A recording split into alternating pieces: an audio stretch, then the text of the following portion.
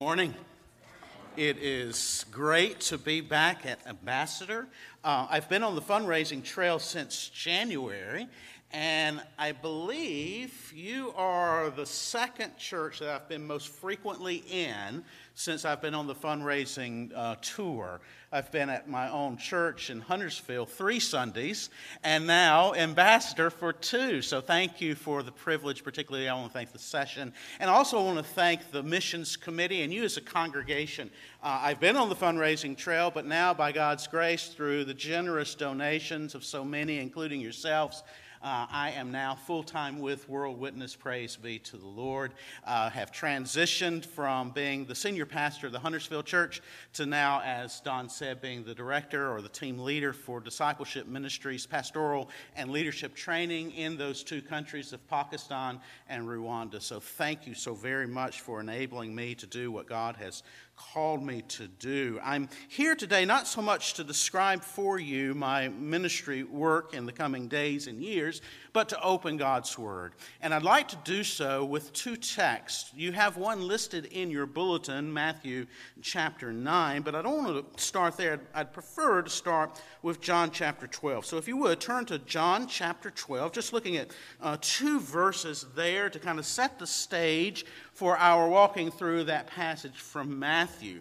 As you're turning there, I'm reminded of the importance of these 2 verses from a little story from the Prince of Preachers, Charles Spurgeon, that great 19th century English Baptist minister.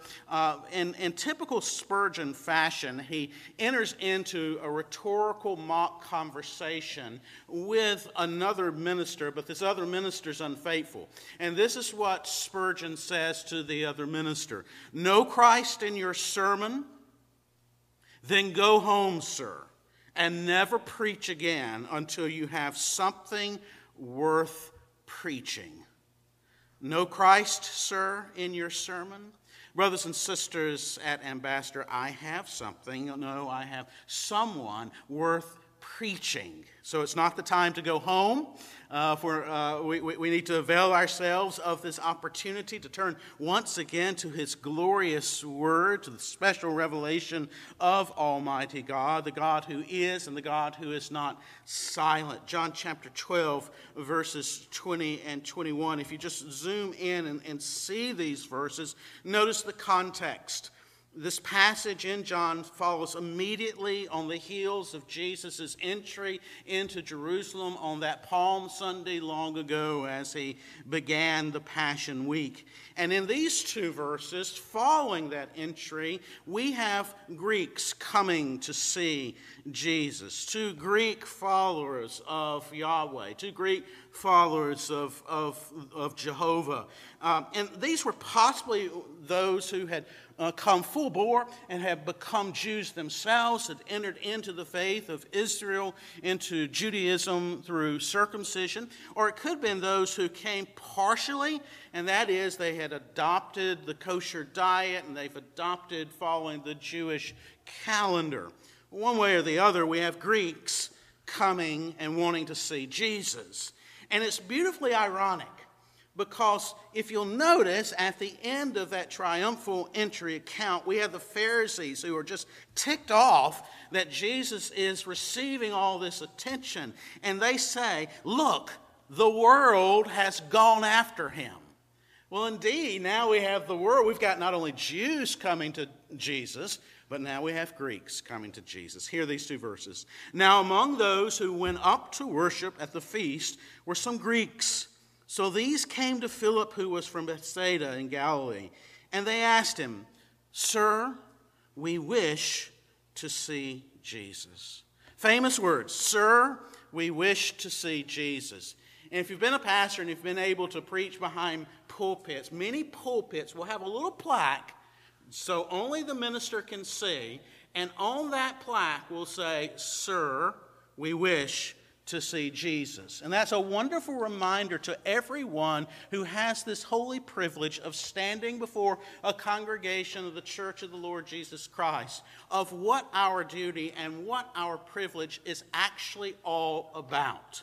Our privilege as ministers of God's Word is not to give an academic lecture. Our privilege and duty is not to moralize. It's not to provide psychological therapy. It's not to preach a political party. Our privilege and our duty is to show you Jesus, right? To show you the Lord Jesus Christ, for he is our all in all. And no academic lecture, no therapy session, no morality tale, no political speech can compare with Jesus. You simply need Christ. Lee needs Christ. And ministers of the word are to preach the word. And ultimately the word is Jesus Christ. So I want to show you Jesus. What did Paul say to the Corinthians? He said, when I came to you, brothers, I did not come proclaiming to you the testimony of God with lofty speech or with wisdom, for I decided to know nothing among you except what? Christ, Jesus Christ, and him crucified. It's not as if politics or working for the good of the city or for the good of the country aren't needed. It's not that firm, clear teaching on morality and good examples of faithful moral living in a decadent culture where right is wrong and wrong is right. It's not needed.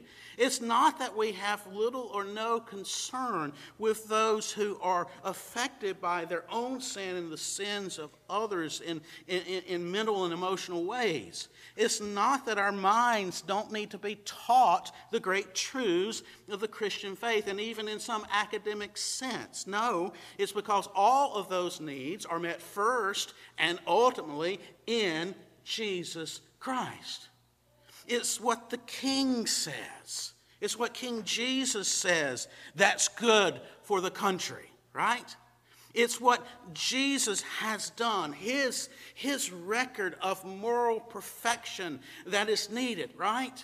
It's what Jesus is, the balm of Jesus, gentle and lowly, that is the ultimate salve or the ultimate balm or medicine for troubled souls. And we need to keep pointing people to Jesus. It is Jesus that all the great teachings of Scripture point to, lead us to. None of them can be disconnected from him. Our minds must be conformed not to a mental construct. Our minds must be conformed to a person, and that person is Jesus Christ. You need Jesus. The Greeks said, "Sir, we wish to see Jesus."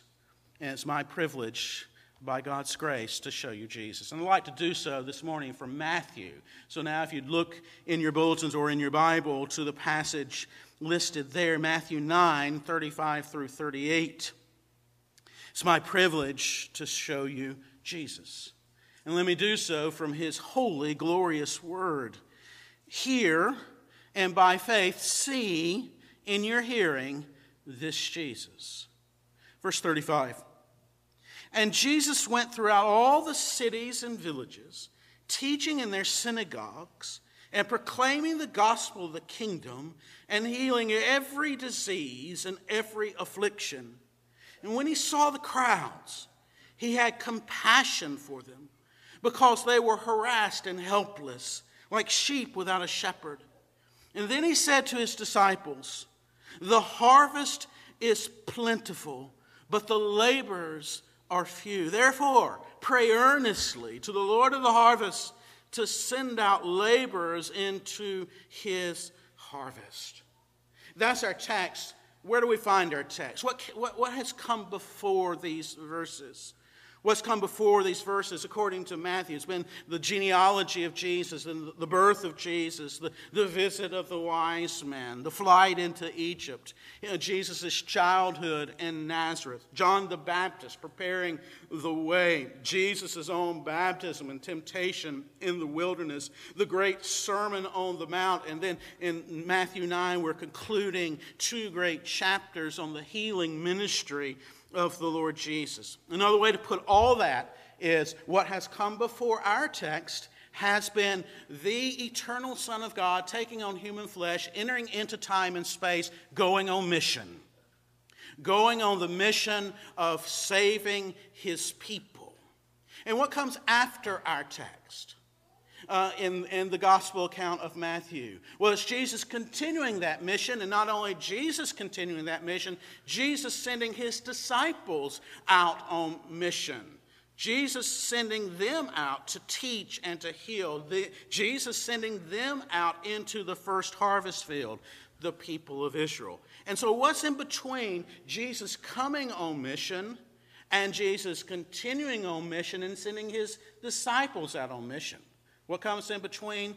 These verses. These glorious, beautiful verses. And in these verses, we see a beautiful picture of Jesus. So from these verses, let me show you Jesus. Let me show you his vision.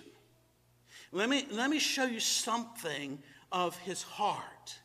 And then finally, let me show you something of his voice, what he says, his vision, his heart, his voice, what he saw, what he felt, what he said. Remember what the author of Hebrews says, that Jesus is the same yesterday, today, and forever. So not only let me show you what Jesus saw, what he felt, and what he said, but let me show you what he sees, what he feels, what he says now. First, then, his vision. What does Jesus see? He's been moving in and among the brokenness and the pain and the diseases of mind and body in the Israel of his day. What did he see, and what does he see now? Verse 35. And Jesus went throughout all the cities and villages, teaching in their synagogues and proclaiming the gospel of the kingdom and healing every disease and every affliction. What does Jesus see? He sees a world of humanity living, whether they're living on a farm or a little hamlet, or they're living in a high-rise. He sees cities and villages. He sees a world of cities and villages, and he sees a world that is filled with disease and affliction and pain and suffering. He sees it all. Locations, geography, and pain. That's what he sees, but who does he see? And Jesus went throughout all the cities and villages, teaching in their synagogues and proclaiming the gospel of the kingdom and healing every disease and every affliction. Verse 36, when he saw the crowds, he saw and he sees not only brokenness and the fallenness and the hurt and the diseases and the afflictions of this world, but more importantly, he sees the ones who are suffering. He sees the individuals. He sees the harassed. He sees the afflicted. He sees the diseased. He sees the scared children who are scared when they hear the shots ringing out. He sees the inconsolable mothers sobbing for their children. He sees the abused. He sees the addicted. He sees the confused, the misled. He sees those who are hate-filled. He sees the crowds. He sees the oppressors and the oppressed. He sees the Russians and he sees the Ukrainians. He sees the shooter and the victims. He sees the damage that human sin has caused and is causing and will cause. He saw the crowds. He will see the crowds. And right now, he sees this crowd. He sees you. Now, have you ever been somewhere that's just exquisitely beautiful? Maybe it's an oceanscape. Maybe it's a wonderful landscape, and you're standing there and you're looking and you're just enthralled. It's gorgeous. You're mesmerized. And then you begin to look around and you're hoping that everybody else is just as enthralled with the beauty as you are. And inevitably you look around and there's that person. They're not looking at the mountain. They're not looking at the crashing seas. What are they looking at? They're glued to their phone, right?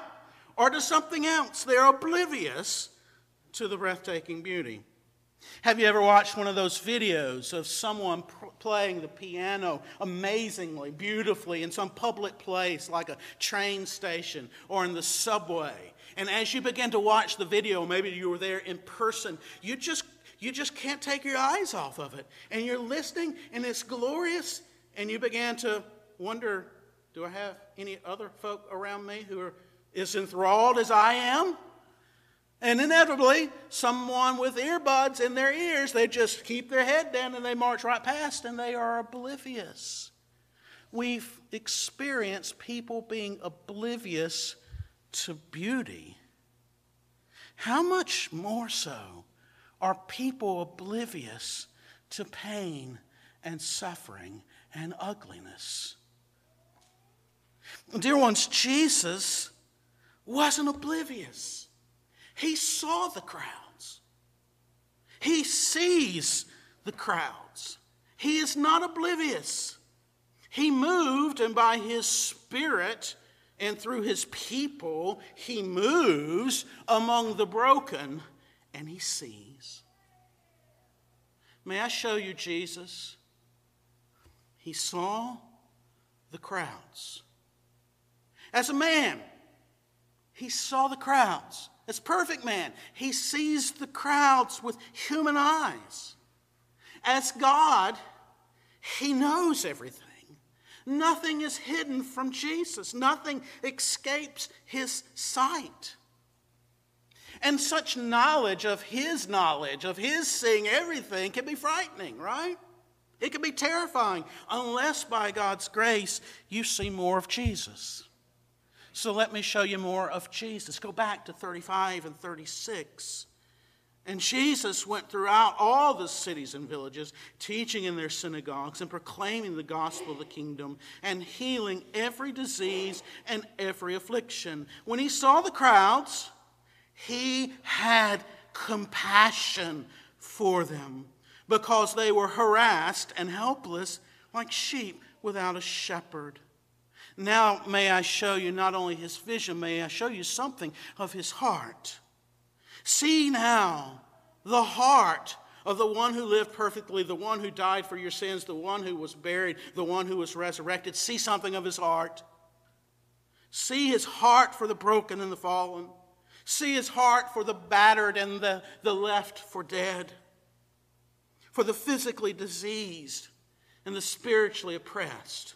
He had compassion for them, harassed, helpless, oppressed, or led by the evil one. Dear old Bishop Ryle, J.C. Ryle, an English Anglican bishop long ago, commented well on this passage. He said, "Let us mark our Lord's tender concern for neglected souls. He saw them neglected by those who for the time ought to have been teachers. He saw them ignorant and hopeless and helpless and dying and unfit to die. And the sight moved him to deep pity. That loving heart could not see such things and not feel." My dear brothers and sisters, let me say what we all should know. Something that seems so simple, and yet it is the depth of profundity. The sentence is simple, short. Jesus' heart is never cold. Jesus' heart is never cold toward any of you, toward any of us. He had compassion for them. Now, this is not to diminish his holiness. This is not to diminish his justice. This is not to diminish his wrath. But the heart of Jesus, dear ones, is never cold. It's never indifferent. It's never calloused. It is tender. It is gentle. It is lowly. It is compassionate. It is loving. And if you don't come to that conviction in your life, brothers and sisters, your life is just going to be miserable. Miserable from fear, miserable from guilt, miserable from disappointment or anger or pride or self-absorption. Jesus' heart is never cold. May I show you to this Jesus? He had compassion for them. He has compassion for you. That's something of his sight. That's something of his heart. Now, lastly, something of his voice. His voice. Lastly, may I show you his voice, or maybe better put, may I let you hear it. Verses 37 and 38. Then this one who sees, this one who has compassion, then he said to his disciples, "The harvest is plentiful, but the laborers are few. Therefore pray earnestly to the Lord of the harvest to send out laborers into his harvest." Now notice the imagery changes. It changes from sheep without shepherds, with absentee shepherds, to the imagery of a farmer and fields and laborers. I was recently reading this great little book by Michael Reeves entitled Overflow, how the joy of Trinity inspires our mission. And in it, Reeves, rightly, I think, says that this passage is just, quite frankly, it's weird. It's just a strange passage. And maybe it's just such a familiar passage on missions for us that we don't recognize the strangeness. We don't quite get the weirdness. Reeves says the weirdness part of the passage is not so much the harvest is plentiful, but the laborers are few. That's not the strange part. Here's the strange part. The strange part is the action step that is commanded by Jesus. Okay? What is that action step? Therefore, pray earnestly to the Lord of the harvest to send out laborers into his harvest. Now, why is that weird? It's weird because of the one who's saying it. Who's saying it? Jesus. Who's Jesus? The Son of God. Okay, the Son of God. Could not the Son of God, but with but one prayer, one utterance unto the Father, say to the Father all that his heart desired. "O Father, would you give to me the harvest? Bring the harvest to me. Bring your people to me. Bring the sheep to the great shepherd and to all that I am doing and will do for them." Couldn't Jesus have just uttered that prayer? And wouldn't such one prayer of Jesus be far more effective than, as Reeves rhetorically says, than all of our weak and our feeble and our faulting and our hesitant and our intermittent and our sin-tinged prayers combined? One prayer of Jesus. Wouldn't that be far more effective than all of our prayers combined? May our hearts rejoice in the answer to this weird teaching of Jesus on how we should pray. May our eyes well up as we contemplate this wonderful privilege. May our eyes well up with tears of gratitude and joy of what he said to them and to us and to you. The harvest is plentiful, but the laborers are few. Therefore, you pray earnestly to the Lord of the harvest to send out laborers into his harvest field. Jesus wanted them, and Jesus wants you to pray. He demands that you pray this prayer. He wants us, you see. He wants us. Can you imagine this? Jesus wants us to pray with him. To be co-laborers in prayer with him. Another way to put this is, you've got those days when you're working and you carry your son or your daughter to work. Jesus is taking us to work with him. He says, "Come and pray with me. Be a co-laborer in prayer with me." This prayer ought to be firmly fixed in our prayer life. in the prayers of our congregations, in the prayers of our families, in the prayers of of us as individuals in our own prayer closets, in our own devotional life. This should be a regular petition. Lord, raise up these laborers and send them out into your harvest field. Why isn't it a more fixed prayer? I know we pray this on occasion, but why don't we pray it more? What may be stranger than Jesus wanting us to pray with him is why this prayer is not a regular part of our prayer life.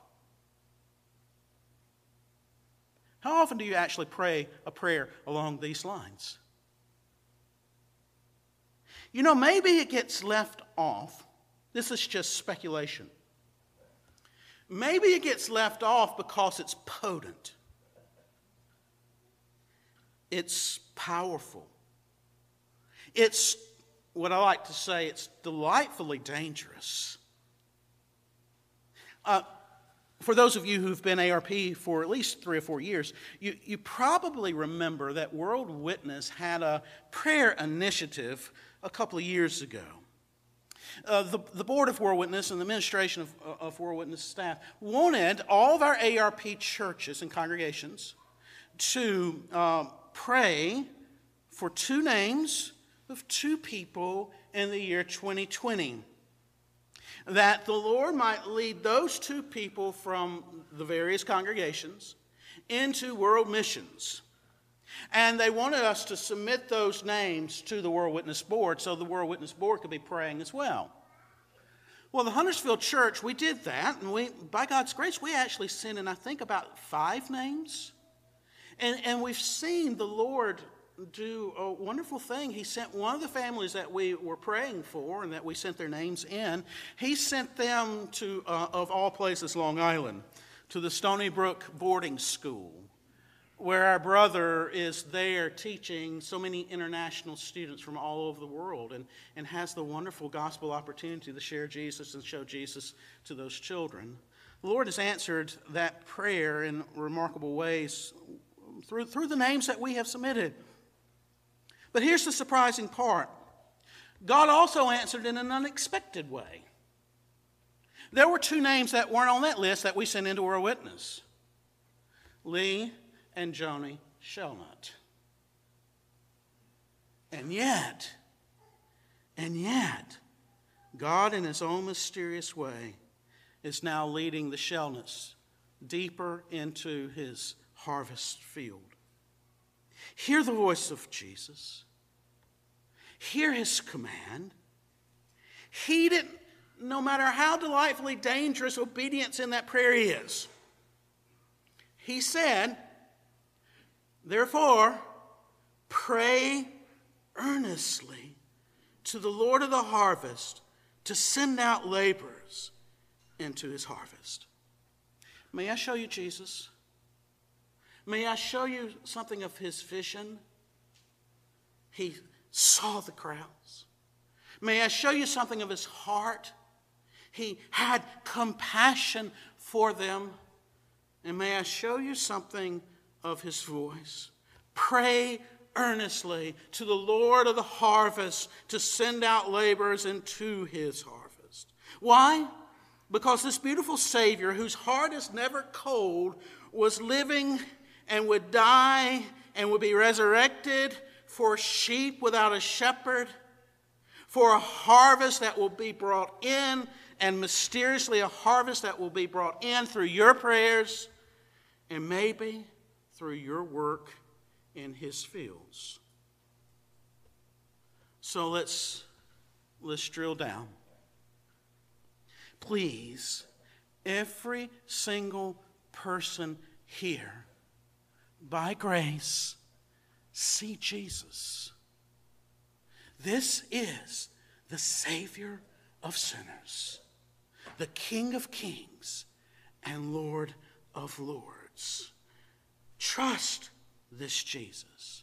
Entrust your life into this Jesus' hands, both now and yes, now, For today is the day of salvation, now and all your days.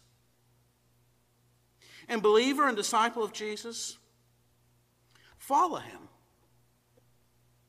Simply what a disciple is, right? A follower of Christ. See what he sees. Are you scanning the crowds every day? The people that God is, in his glorious providence, is bringing across your path. Are your eyes open and are you seeing them? Or are you caught up in something or someone or anything that would distract you from seeing? See them. And when you see them, pray that your heart will beat with the compassion of Christ. Ryle is convicting here as well. The man who does not see or does not feel for the souls of all unconverted persons can surely not have the mind of Christ. See, and by God's grace, may your heart be soft that you would feel for the lost and the broken and the hurting. And follow him also by simply praying. Again, no matter how delightfully dangerous this prayer might be. And you be ready when you pray this prayer to be the laborer for which you prayed. You may very well be, like Lee and Joni were. You may be. And whether that is go to Pakistan or Rwanda or Raleigh and Apex, it's his field. May you be the one who sees it, who feels for it, who prays for workers, and who labors in the name of the glorious Jesus Christ. Let us pray.